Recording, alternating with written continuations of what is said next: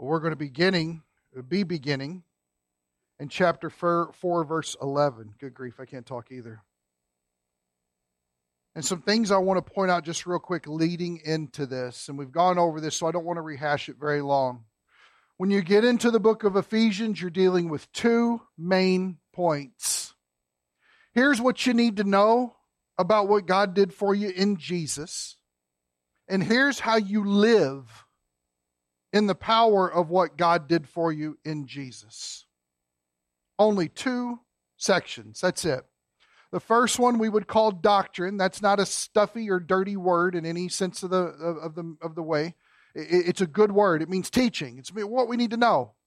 It's how we need to begin thinking about life, eternity, reality, all of these things. But then the question is how do we live it out? And one of the great problems we make in church is we try to live out a good life, but we do it separated from doctrine. It's usually with, this is how I think things ought to be. My best ideas on my best day are still the absolute worst before the Lord. So it's got to come through the filter of God and His Word, and it has to be based off of what Christ has done, not anything that I can do. So when he branches into chapter 4, verse 1, he says, we got to walk worthy of this calling. We've just talked about 3 chapters of calling that you've been given, and specifically that we are God's grand inheritance when it's all said and done with. That's a lofty, lofty position. But recognize this, it's not a lofty goal. We already have the goal given to us. Our job is to walk in light of the goal already being reached in Christ. Or let me say it this way. Living for Jesus means you're not working for anything. It means that you're living in everything He died to supply for you. I'm reading a great little book. Do I have it up here? I don't. It's called The Way of Deliverance by Evan Hopkins. It's a great little book. I think you can get it pretty cheap. Little short chapters, little wonderful things to think about how important it is to know that you already have everything that you need in Christ. And anything that God would ever ask or call you to, He's already freely provided to you in the death and resurrection of His Son. You have it all. It's all yours. Or to keep with consistent language of Ephesians, you have every spiritual blessing in the heavenlies in Christ. They are yours completely. So there's nothing to earn, and there's everything to live. So the first things he tells us is we've got to have a humble attitude with one another. It's always communal, one another. We've got to strive for this unity that He died to secure for us. Spiritually, we're perfectly unified. Practically, we need a little bit of work and polishing, and that's okay. But then he moves in and he says that apostles and prophets and evangelists and pastors and teachers have been given for the equipping of the saints for the work of service or ministry. In other words, every good thing that the church would ever do, the church is to do. And it's the job of pastors and teachers and evangelists to equip you with teaching and doctrine so that you can then operate the ministries of the church based off of that truth. And what happens? Well, the building up of the body of Christ until we all attain to the unity of the faith and the knowledge. Epinosis. Thank you so much, Sue Hall. I appreciate that. It's a joke. The deep understanding, the mature knowledge of Christ. Growing up. That's what God desires for the church. If God wants anything, God's earthly goal for Grace Bible Church is that we would grow up. That's what He wants. You ever said that to somebody in like a pejorative way? You need to grow up. Right? Okay. Maybe you say it to your husband, yeah, I have. Every day. I'm sure. To a mature man. Keep reading, Jay. Keep praying.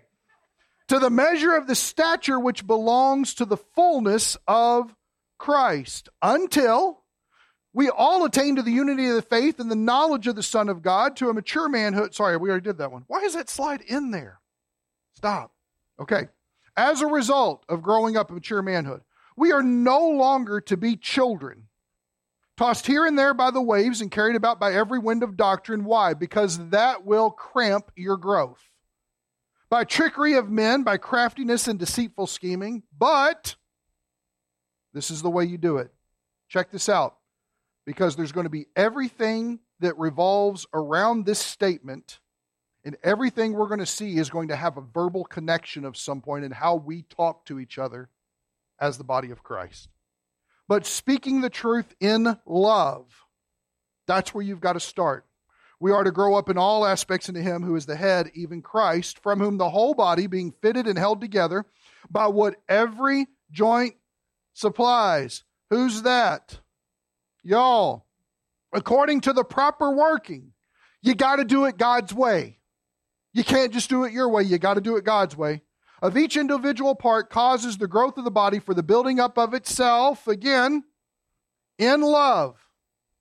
So this I say and affirm together with the Lord, that you walk no longer as the Gentiles also walk in the futility of their mind, being darkened in their understanding, excluded from the life of God because of the ignorance that is in them, because of the hardness of heart.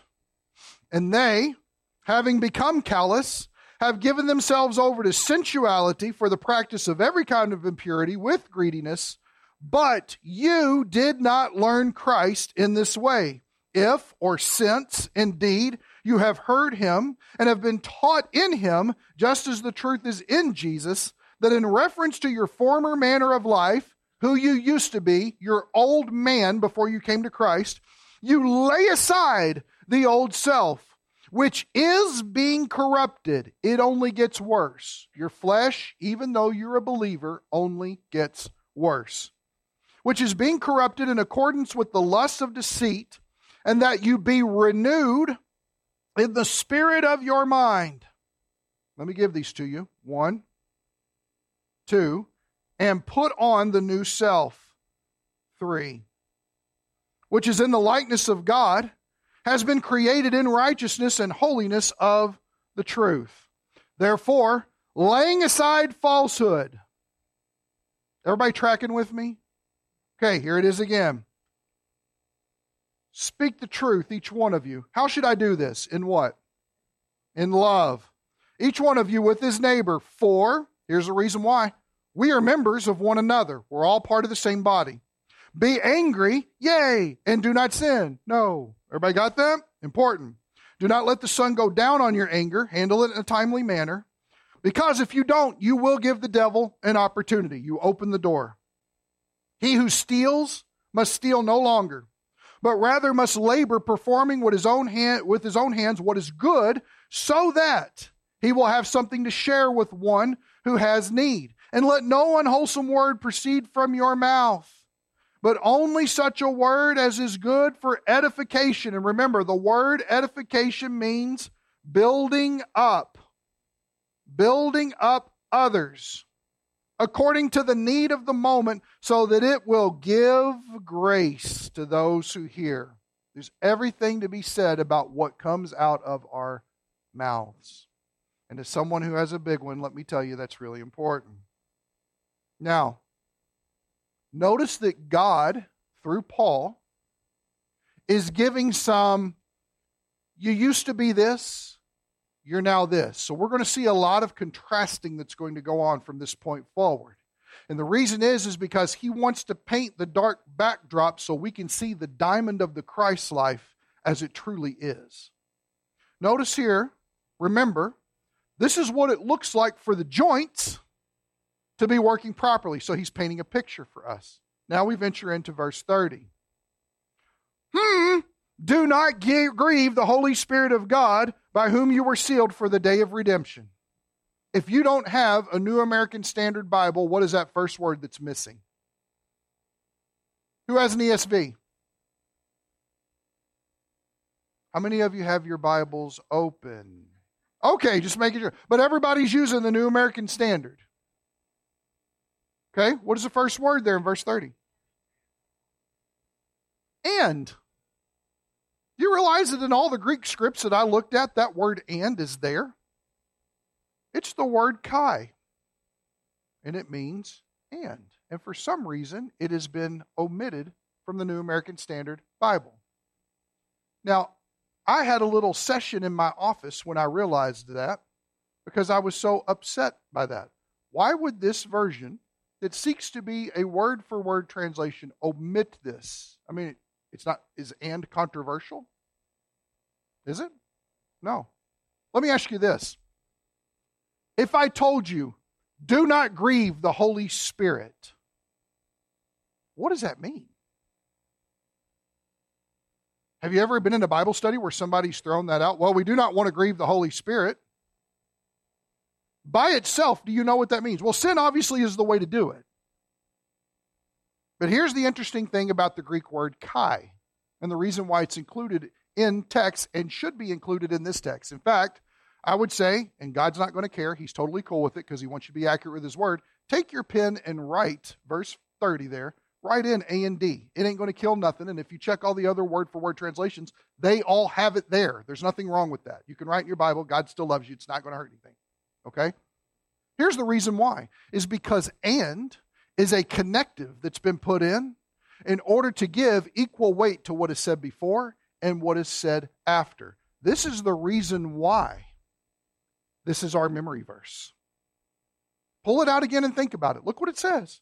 Let no unwholesome word proceed from your mouth, but only such a word as is good for edification, according to the need of the moment, so that it will give grace to those who hear. Does anybody know what this word unwholesome means? It means putrid. It means rotten. It's the idea of garbage that's been out on the street for a long time. It's the idea of when you forgot to take out that trash. Maybe when you were a single guy, you knew it was time to wash the dishes because the maggots had run out of things to eat. Making sure everybody's tracking with me today. Jay laughs because he knows. Okay? Don't let any foul word come out of your mouth. If something's going to proceed past your lips, make sure that it lifts up another person. Make sure that your goal in speaking, and here's what's interesting about this, is it automatically implies that we've got to think about what we say before we say it. Notice that Paul is teaching us to be a good steward of our mouth. Out of the overflow of the heart, the mouth speaks. Isn't that what Jesus taught? Notice that sometimes, instead of being so quick to maybe give an answer or to speak into a situation, maybe there needs to be some prayerful contemplation that goes on here. Why is that? Kai, do not grieve the Holy Spirit.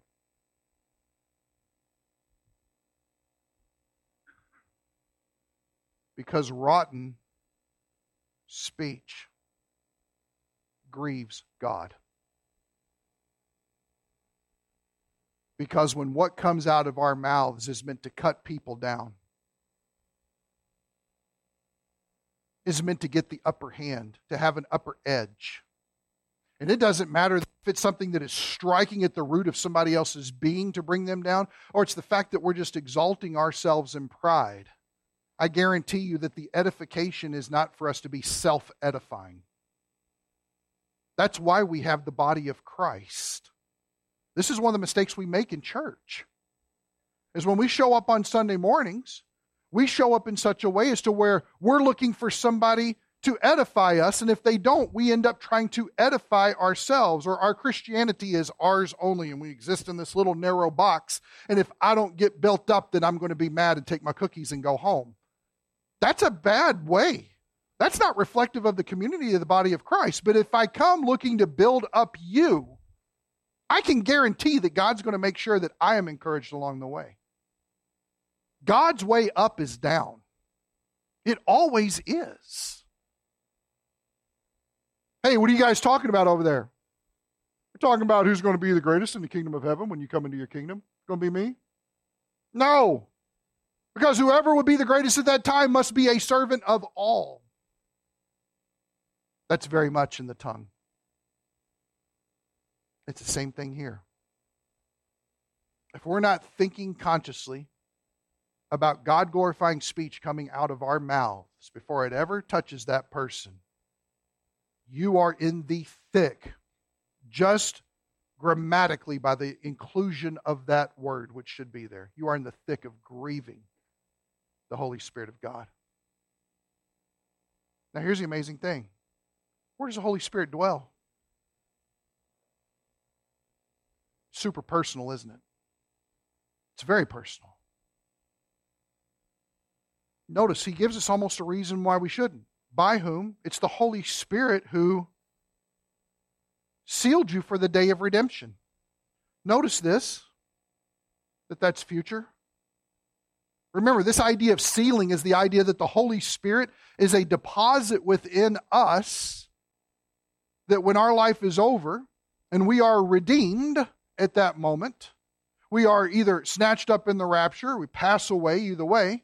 It's the idea that the Holy Spirit is going to be a guarantee that God will fulfill what He has promised to do for us. If He's decided to deposit Himself within you, don't let your vocal cords pain Him. In fact, it says here, some of the things I looked at: sorrow, pain, distress, for the Spirit to be vexed or irritated or offended within us. Why? Sometimes we forget the Holy Spirit is a person. So before our speech has ever offended the person that we've got in our crosshairs, recognize that it's already vexed the Holy Spirit before it made it out of our mouth. This requires incredible, profound humility. This is probably why we're told in chapter 4, verse 1, walk worthy of the calling in all humility, in lowliness. Let's do a quick litmus test. Close your eyes. You can trust me. I don't have anything to throw, okay? Who in this room is better than you? Don't answer out loud. Who in this room right now is better than you? If you've left anyone off that list, there's an area of pride present. Open your eyes. I only did that so we didn't see anything visible with each other. Consider one another better than yourself. You know what that means? That when we stack up all the building blocks, my block is on the bottom. In fact, can you imagine what a church would look like if, because of the love we have reflecting upon what Jesus did for us, we just sought to outdo one another? We would be some of the most obnoxious people ever in a glorious way. Is your heart interested in being gloriously obnoxious for the Lord? You see what I'm saying? Our world doesn't teach us this. Our world teaches us, look out for number one. Our world teaches us it's all about you. Our world teaches us how to parade rights. Our world teaches us that if we don't come out on top, and if the spotlight isn't on us, and if we don't get looked at in a certain way, then it didn't matter. And everything is built through some sort of superficial mode of achievement. Here's the amazing thing about that. God doesn't care. God is more concerned if what the words are coming out of my mouth will build up the people around me. Why? Because if not, He is grieved over that. Notice that we are sealed for the day of redemption.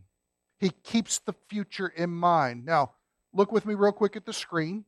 Let's go back in our DeLorean and check this out. In Him, you also, after listening to the message of the truth, the gospel of your salvation, having also believed, when we believed, we were sealed in Him with the Holy Spirit of promise, who is given as a pledge of our inheritance, a down payment or a deposit, with a view to the, there's our word again, redemption of God's own possession to the praise of His glory. That's why we have the Holy Spirit. So when we speak, recognize the future implications of what we're doing. The interesting thing about sealed, it implies two things. Number one, it implies ownership.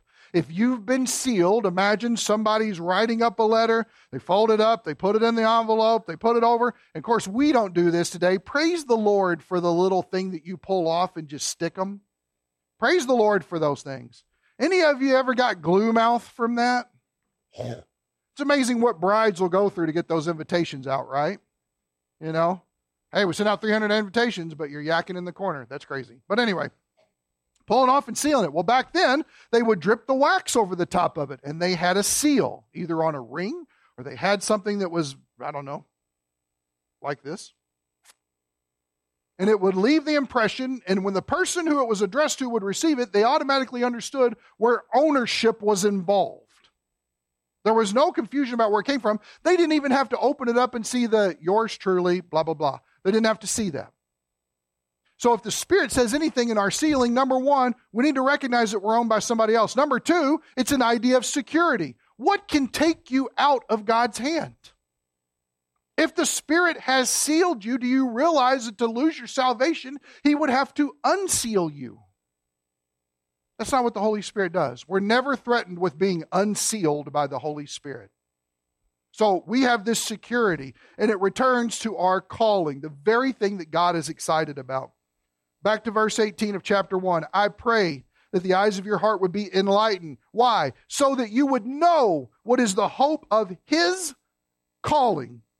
What are the riches of the glory of His inheritance in the saints, in us? We are God's inheritance. And so the sealing has everything to do connected with that. And when you put practical legs on it, it has everything to do with every word that comes out of our mouths.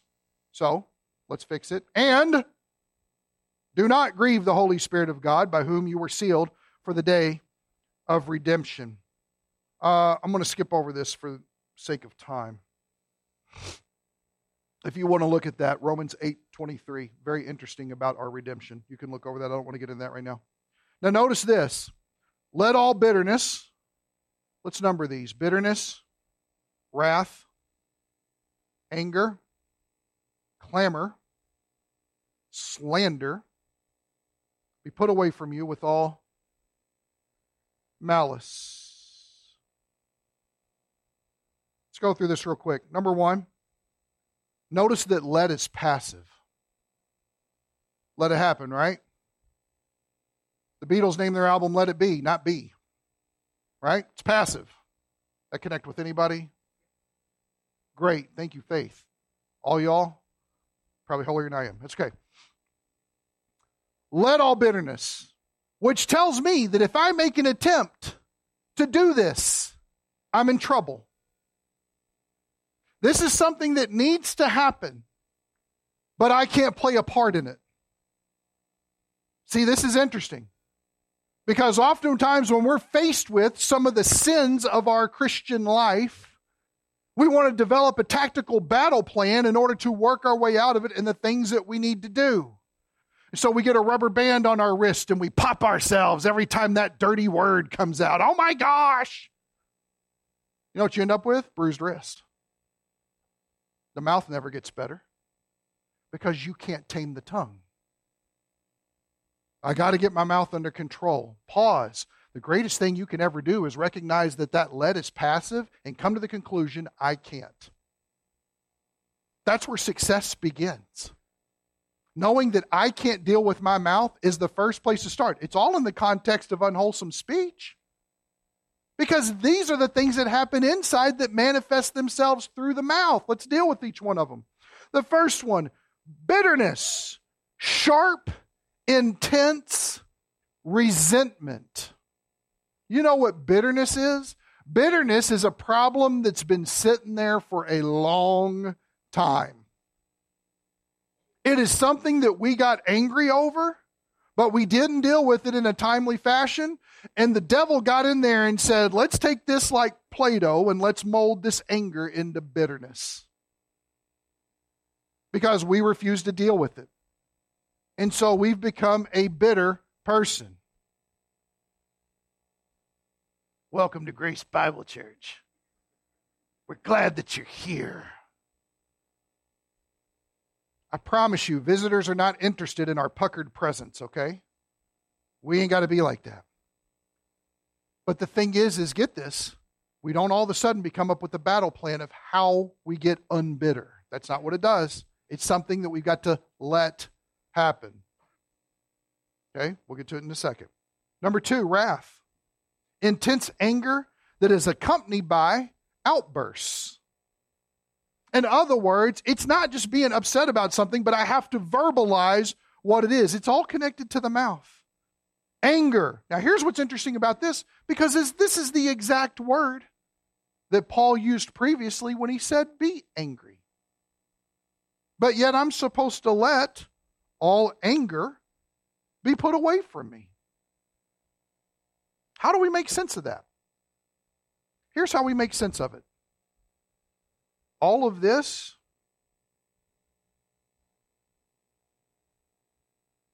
is reflective of the old man.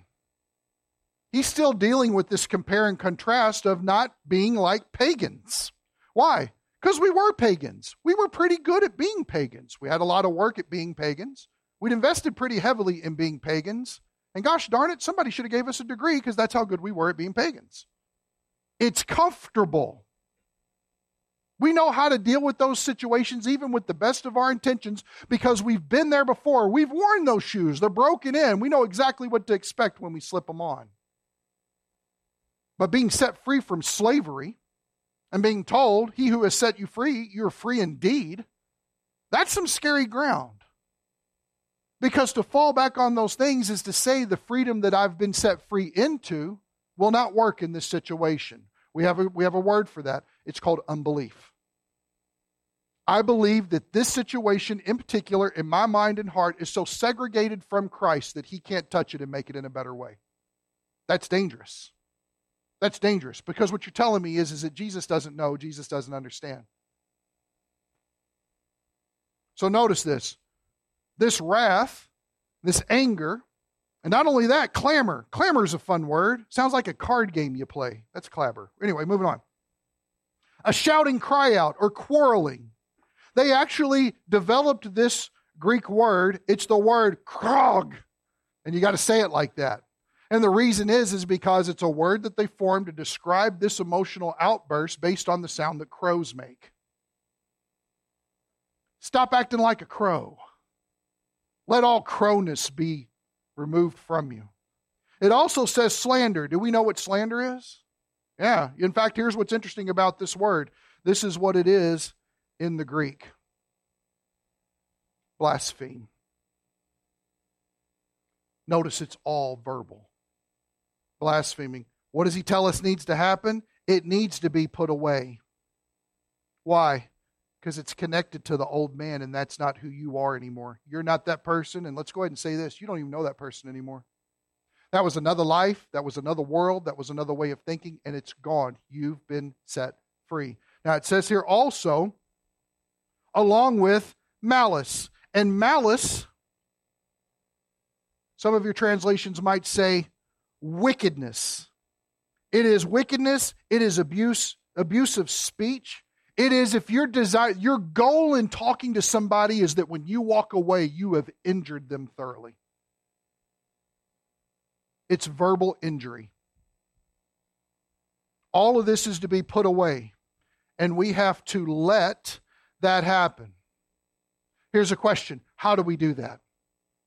Who do you have working for you? The Holy Spirit. I know this is a real basic idea, but I want to say it out loud so that we all can agree to it. God is for you. Christ died for you. And if God is for you because he loved you, and Christ died for you because he loved you, I'm going to bet that the Holy Spirit is not odd man out on this one. Because the Holy Spirit is the power of God. And if he resides in every one of us, and God saw fit in his grace to deposit him as a seal in every one of us, that tells me that he wants to root out all the mess that we used to cling so fondly to. Well, guess what? If the Holy Spirit's working in my favor, I just got to let him do this. You know what that prayer looks like? God, there is no way ever that I as a person could get rid of bitterness and anger and wrath and clamor and slander and malice. And I know that it needs to be put away from me because that's who I used to be and that's not who I am now. Please do this. and you put that request in His hands repeatedly, and you leave it. And let the Holy Spirit grow you out of it. It's not flipping a switch. It's not a 12-point program. It's not, I need a new philosophy on life. None of that stuff. None of that works. It is letting God have His way in His people. Now, here's what I love is He now turns and He gives us an imperative. Be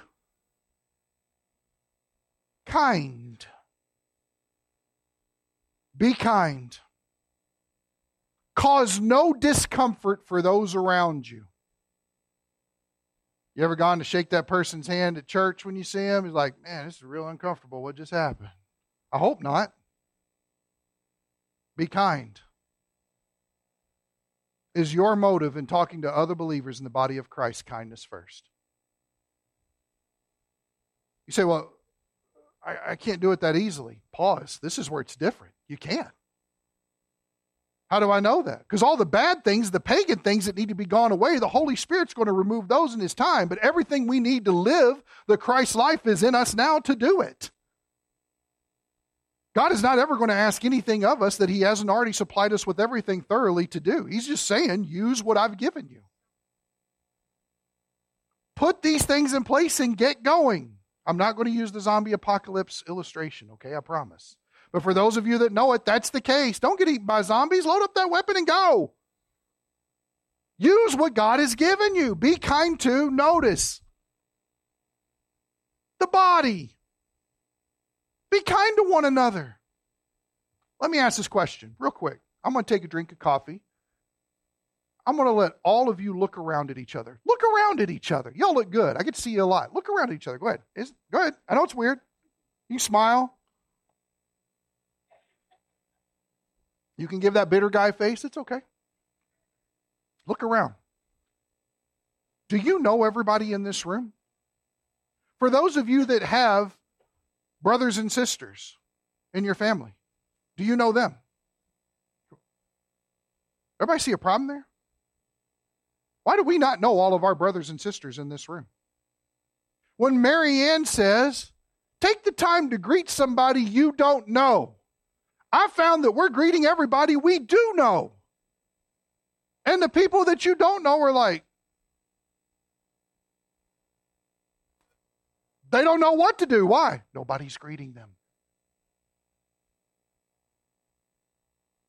I haven't met one person in this room that's not lovely. I'll tell you that. Maybe I haven't met all of you. I don't know. But at least to me and to my face, and if you're lying, the Holy Spirit knows, but at least to me and to my face, fantastic. Be kind to one another. One another. Notice it's an internal, inner-focused body of Christ thing. Not only that, be tender-hearted. Oh man, you know what this is? Compassion. I don't know of one single person that couldn't use more compassion in their life. We all could. Are we compassionate to our brothers and sisters? Having sympathy for them. In fact, let me say this. With these two things here. If we have every spiritual blessing in Christ, the least that we should be to one another is kind and compassionate. At the very least. Why? Because we are all sharers in the life of Christ, and we all have the same Holy Spirit indwelling us, and we've all been sealed for the day of redemption, and we've all been given the supernatural endowment and power in order to live a life that is beyond the pagan mindset. So all we've got to do, if we take off the old man, get our minds renewed in this truth, and put on the new man, we should not have a problem being kind and compassionate to one another. Here's the one that kills the conversation immediately.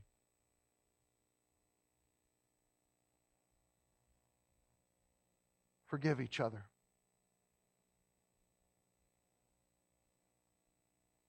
Forgiveness. I would give people copies of Neil Anderson's book, The Bondage Breaker. Don't agree with everything in it. A lot of things he brings out in that book are really, really good things. And when people would get to the chapter on forgiveness, they would stop and they would hand the book back to me and they would say, I'm not reading this. In fact, if I gave it out to 25 people, maybe one person made it past that chapter.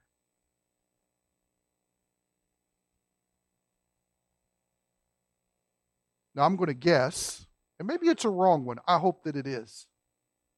I'm going to guess that deep within the recesses of each individual in this room, there is a closet corridor of unforgiveness somewhere. There is a place where we have stored hurt for years. We often refer to them as skeletons in the closet. Something that somebody did to us, and we usually classify it under this heading. That is unforgivable. Now let me say this. By no means ever could any one person begin to sympathize or empathize on a level of pain that other people cause. So when you say, you don't know how I feel, all I can say is you're right. My pain is much different than yours. It's a different ball game, and it doesn't make it any less real just because I can't identify with it. But what I also know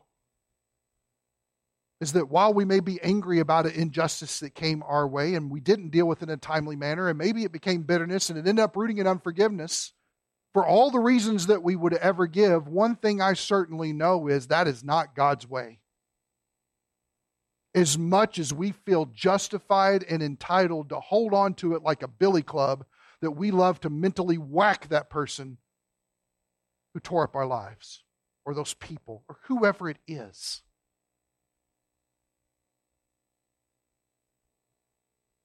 See, we don't talk about these things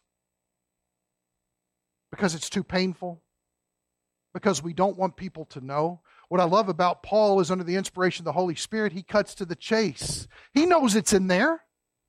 He knows we deal with that. Some of you might be like, you know what, I love everybody. That's great. I hope we can all get to that point. I was at odds with a brother in Christ for 7 years. 7 years. He had done some things to me that just made me madder than the dickens. And I don't even have better words to put on that. I just grabbed him right then in that moment. He really got my goat. But when I saw him at the beginning of December when I went to Texas, and I've been praying about it for a while, because it eats you. It devours you. And it spits you out. And we don't realize it, but it creates a wall that cannot be dealt with in human means. And I saw him off in a distance, and I walked up to him. And as he turned and looked at me, I had nothing else to say except, I'm sorry. I didn't know what to say. And he kind of hung his head. He said, man, I'm so sorry too. And we hugged like two little schoolgirls right there in the middle of that thing. You know. Because that had nowhere else to go.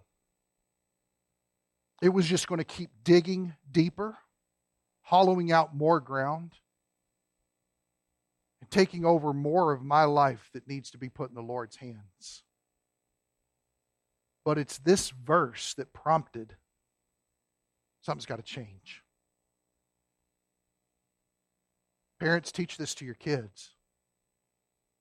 My boys know this verse. They don't fully understand what it means yet, but good grief, they're going to use it. Forgiving each other. Again, notice it's body-wide. Now here's what's amazing, because, let's be honest, in our good, pious, and awesome way, we look for the wiggle room to get out from under what God told us to do. Okay? Where can I sweep this bunch of dirt? Which rug can I use? Not talking about me. Ha ha. Guess what? He's talking about every one of us. So he gives us an example. And he uses himself. God puts it squarely on his shoulders. Just as God in Christ also has forgiven you. Now, there are astounding ramifications if we think through this real quick. Number one, who do I need to forgive? Probably wouldn't hurt you to get out one of those pieces of paper. In fact, get you one that's got a whole lot of pieces of paper. You might find out you fill it up real quick. Number two, I will say this. Forgiving somebody is not about necessarily going to them and they receive it. There's some people that are absolutely unapproachable about forgiveness. You can't help what they do. You can help what you do to the Word of God or with the Word of God. So we have some sort of responsibility, just for no other reason, to not be grieving the Holy Spirit and have harmony in our own body here, to be forgiving. Sit down and pray about it. The Holy Spirit will bring the people to your mind to write down, I promise you. You might find that those people are dead and gone. Guess what? You still need to forgive them. Neil Anderson says it this way. Unforgiveness is like you swallowing a poison pill, but then you're just waiting for the other person to die.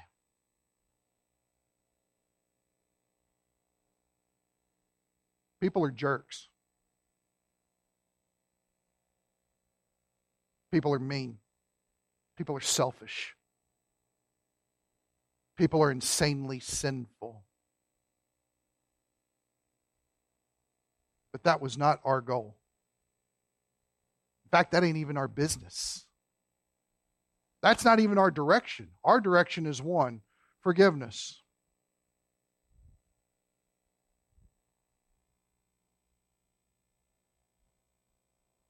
The first thing, forgiveness is truthful.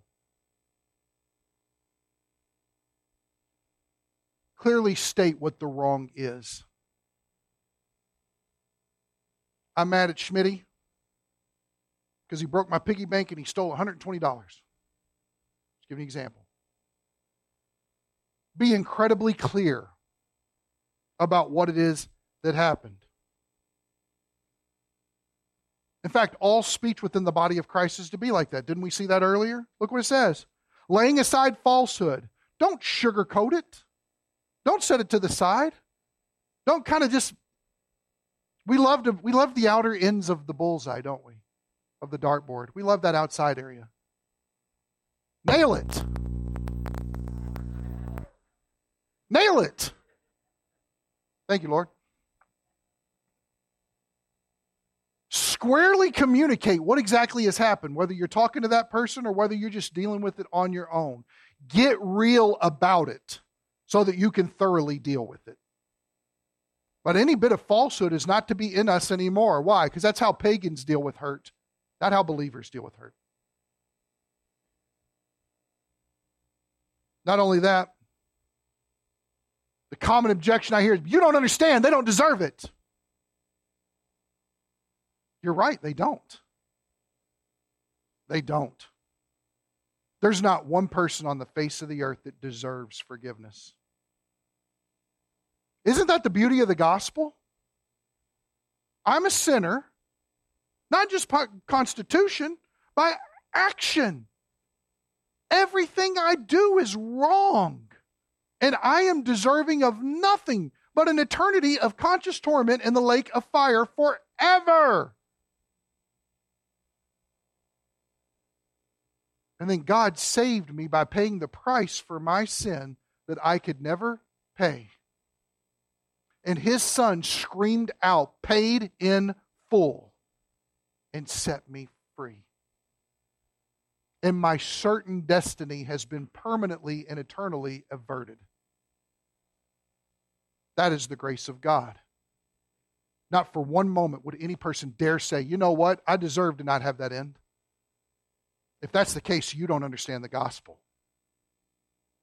The gospel is about the outpouring of the blood of Christ for people paying a debt they could never pay, dying in my and your place. So no one deserves forgiveness. The common objection is, I won't forgive because they don't deserve it. Recognize this. You're telling the truth. But no one does. This is why we're clearly given forgiving one another as God in Christ forgave you. You know what the amazing thing about God was? He never needed forgiveness. All he did was give forgiveness. How much have we offended God? Can you put a number on that? Can you measure that? What size of vat do we need to have created in order to put all of the bad things we've done in there to measure how much we've offended God? Can you do that? Now let me ask you a question. How much has he forgiven us? Whatever measurement that is, it's greater than the offense that we've done. Does everybody see that? So yeah, nobody deserves it. No one does. That's all the more reason to give it. Why? Because I'm desiring to do what God told me to do. Not what my mind tells me to do, not what my heart tells me to do. This is the reason why we're told that the heart is desperately wicked.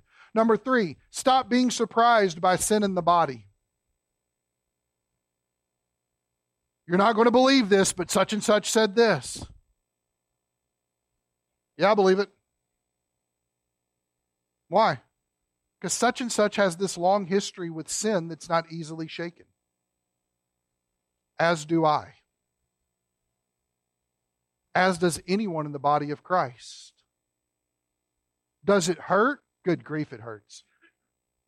Doesn't make it any less painful.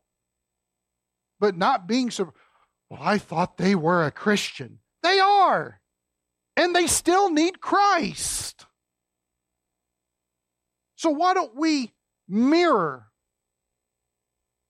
the work of the Lord and look to come to a common resolve about this and forgive that person? Then we go back to number 2. Well, they don't deserve it. And neither do you. And neither do I. How about the last one here? Forgiveness must be unconditional. I am so thankful to know that when I die and stand before the Lord, He's going to be like, yeah, Jesus died for your sins, but maybe not that one. If Jesus left one sin uncovered, how are you going to do in eternity? Is everybody asleep? Is this boring for you? Okay. Just want to make, okay, just making sure. Okay. Man, guys, thank you.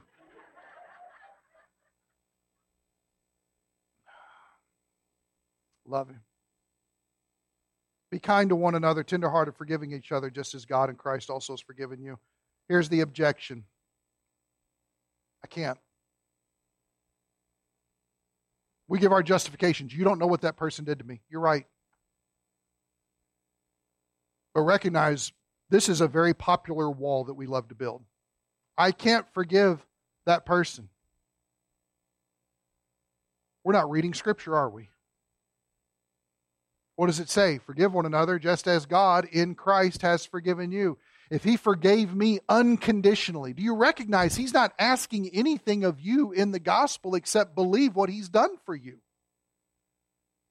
All the cost, all the way that God was put out, He paid for.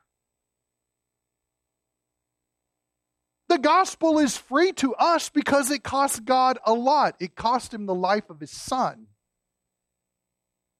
So all necessary work, right there, nailed, bleeding, crying out. People are gambling for His clothes while He's taking His last breath. And that's what God was willing to pay in order to set us free, and we dare sit here and say that that person has a sin that we can't forgive? Stop for a second. We are not having an eternal perspective on this situation. And we're not recognizing the strength and beauty of the gospel in our lives that set us free completely, unconditionally.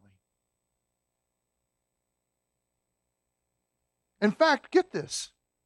We wouldn't know what real forgiveness is if God wouldn't have done it. Does that make sense? We would not have a clue what that is. You say, I can't. Wait a second. What does Scripture say? You have every spiritual blessing in the heavenlies, yes? In Christ. Forgiveness is spiritual before it's anything. What do you see in the world about forgiveness? Anything? It's all about grudges. Good grief, I'm so sick of hearing Trump and Biden and la, la, la, la, la. And it's all like, I hate you, and you did this, and your mother smells bad, and all this stuff. And you sit here and you're just like, what? Why is this a show? Because it is a show. But have you noticed? Forgiveness is not being taught. Forgiveness is not being promoted. Humility is not a valuable commodity in this world. But that's because that's how the old man thinks. Not people who have been renewed by the word and put on the new man. The second thing is recognize this. God chose us, verse 4 of chapter 1, to be holy and blameless in Him in our love. You know what that means? Love has got to be exercised in a communal way. I can do it. I just refuse to accept what the Scripture says about forgiving that person. There's a word for that. It's called unbelief. So then he strikes us at this, and this is where we branch into 5:1. And whoever that guy was on horseback that all of a sudden put in the chapters and verse numbers, he messed this one up. They're not divinely inspired. There shouldn't have been a break here. He moves right on into it. Look what he says. Therefore, thank you. Notice how the therefore connects it to the previous thought. Be imitators of God. Does that sound like a lofty call? Notice it's not saying be God. It's saying watch how God works with people and imitate that. How does God work with people? What did he say? Let's go back up here. Forgiving each other just as. How am I supposed to be an imitator of God? I'm to be an imitator of God in forgiveness. How? As His beloved children, which automatically has the idea of humility added on it. Can everybody see that? No? Boom. How's that? Better. There we go. In humility is the idea. And walk, here it is again, in love. Just as, oh my gosh, Paul, stop doing that. Stop giving me clear pictures of what my life needs to look like in the new man. I would much rather it be ambiguous so that I have an excuse to not obey you.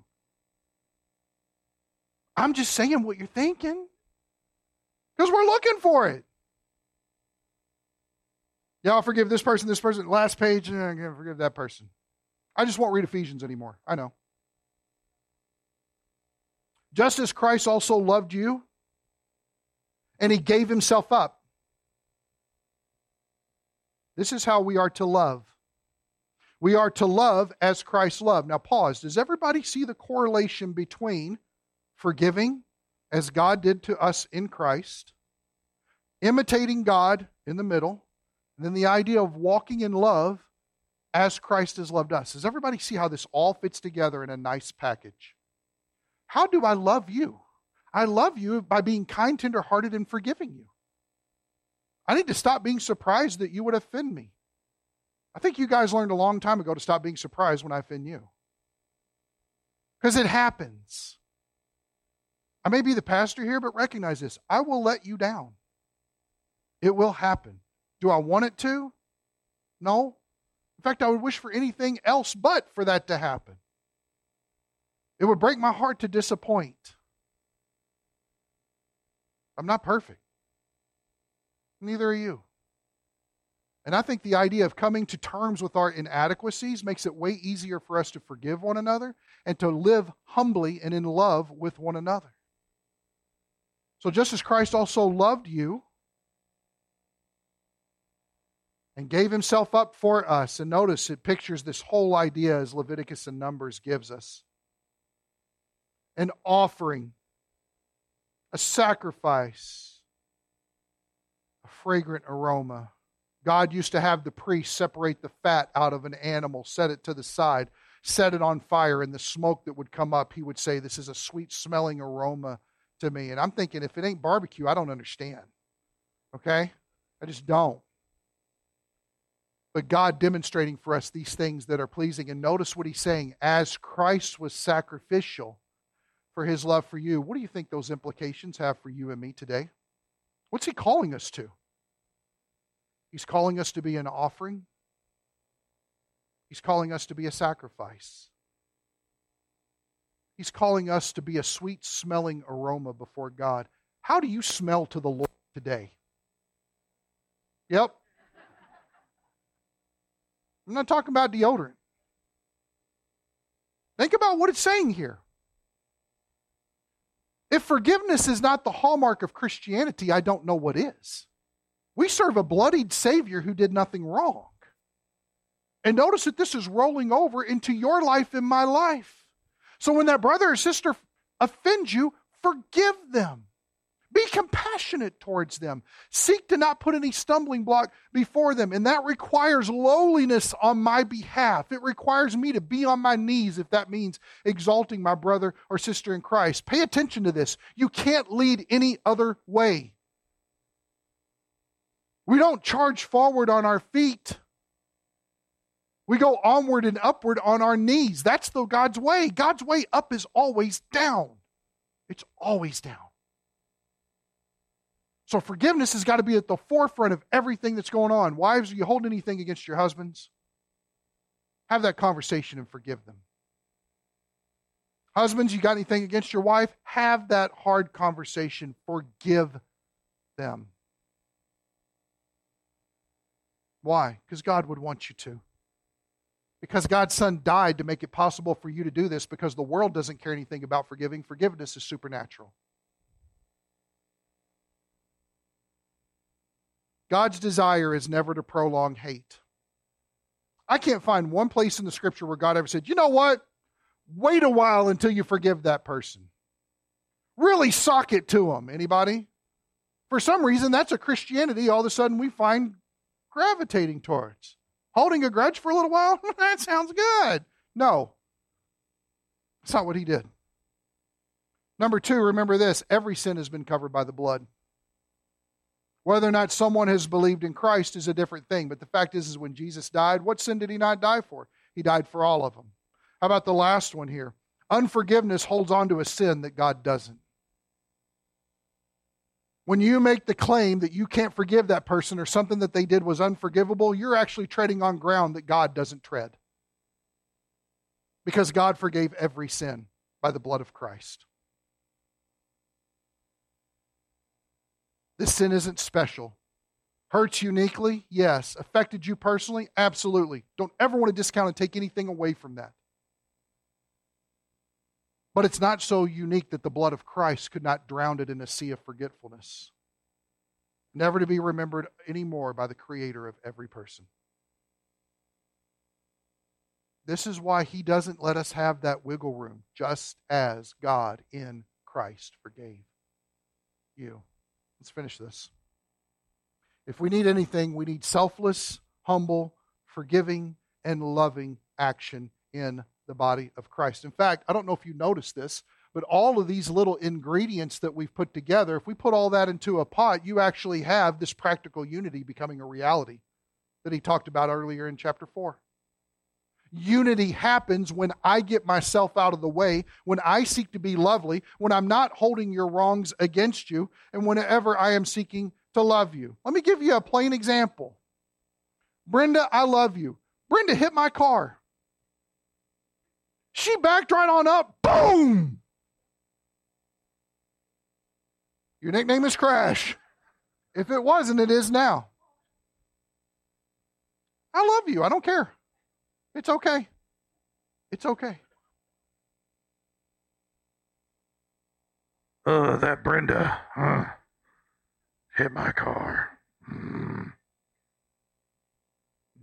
Not visiting her if she goes to the hospital. And you would look at me and be like, what is wrong with you? Number one, everything. But number two, in the grand scope of eternity, think about what Jesus did for on the cross. What does that matter? What does it matter? Nothing. That should never be a reason to break fellowship with people. To do this, we must, number one, take off the old man. When your heart wants to pull you in a way of sin and bitterness and anger and clamor, and I refuse to forgive that person, live with your consequences on that, but recognize where it's coming from, because it's not coming from God. Number two, after I take off that old shirt, I have got to get my mind renewed. What does the Word of God say about this? And once I understand what it says, then I need to put on this new shirt and do what God says. Let me encourage you right now. If you have anybody in this room right now, or anybody that you know of, that is not here today, but they're just coming to your mind because the Holy Spirit's boiling it to the surface, forgive that person. And if you need to have that conversation, have that conversation. But take the low road. Let that person go. Don't hold that over their heads, and don't think you're getting in a few extra punches by remaining bitter about this stuff. It is stifling everything that Jesus desires to do in this body. And I guarantee you this, if you're holding on to it secretly, supernaturally, it's affecting every single person in here, because we are all one body. If you are hurting in the thumb, then guess what? The pinky toe is hurting as well. That's how the body of Christ works. We may not know where it's coming from, but this is a situation that's got to be dealt with. God deals with it seriously. Let's follow His example and do it as well. Let's pray. Lord Jesus, thank You for dying for us. Thank You for making forgiveness possible. And thank You for making it possible that we can forgive others. Convict us where we need it. Open the doors so that we have those opportunities. Thank You for a healthy prescription. It's in Christ's name, amen.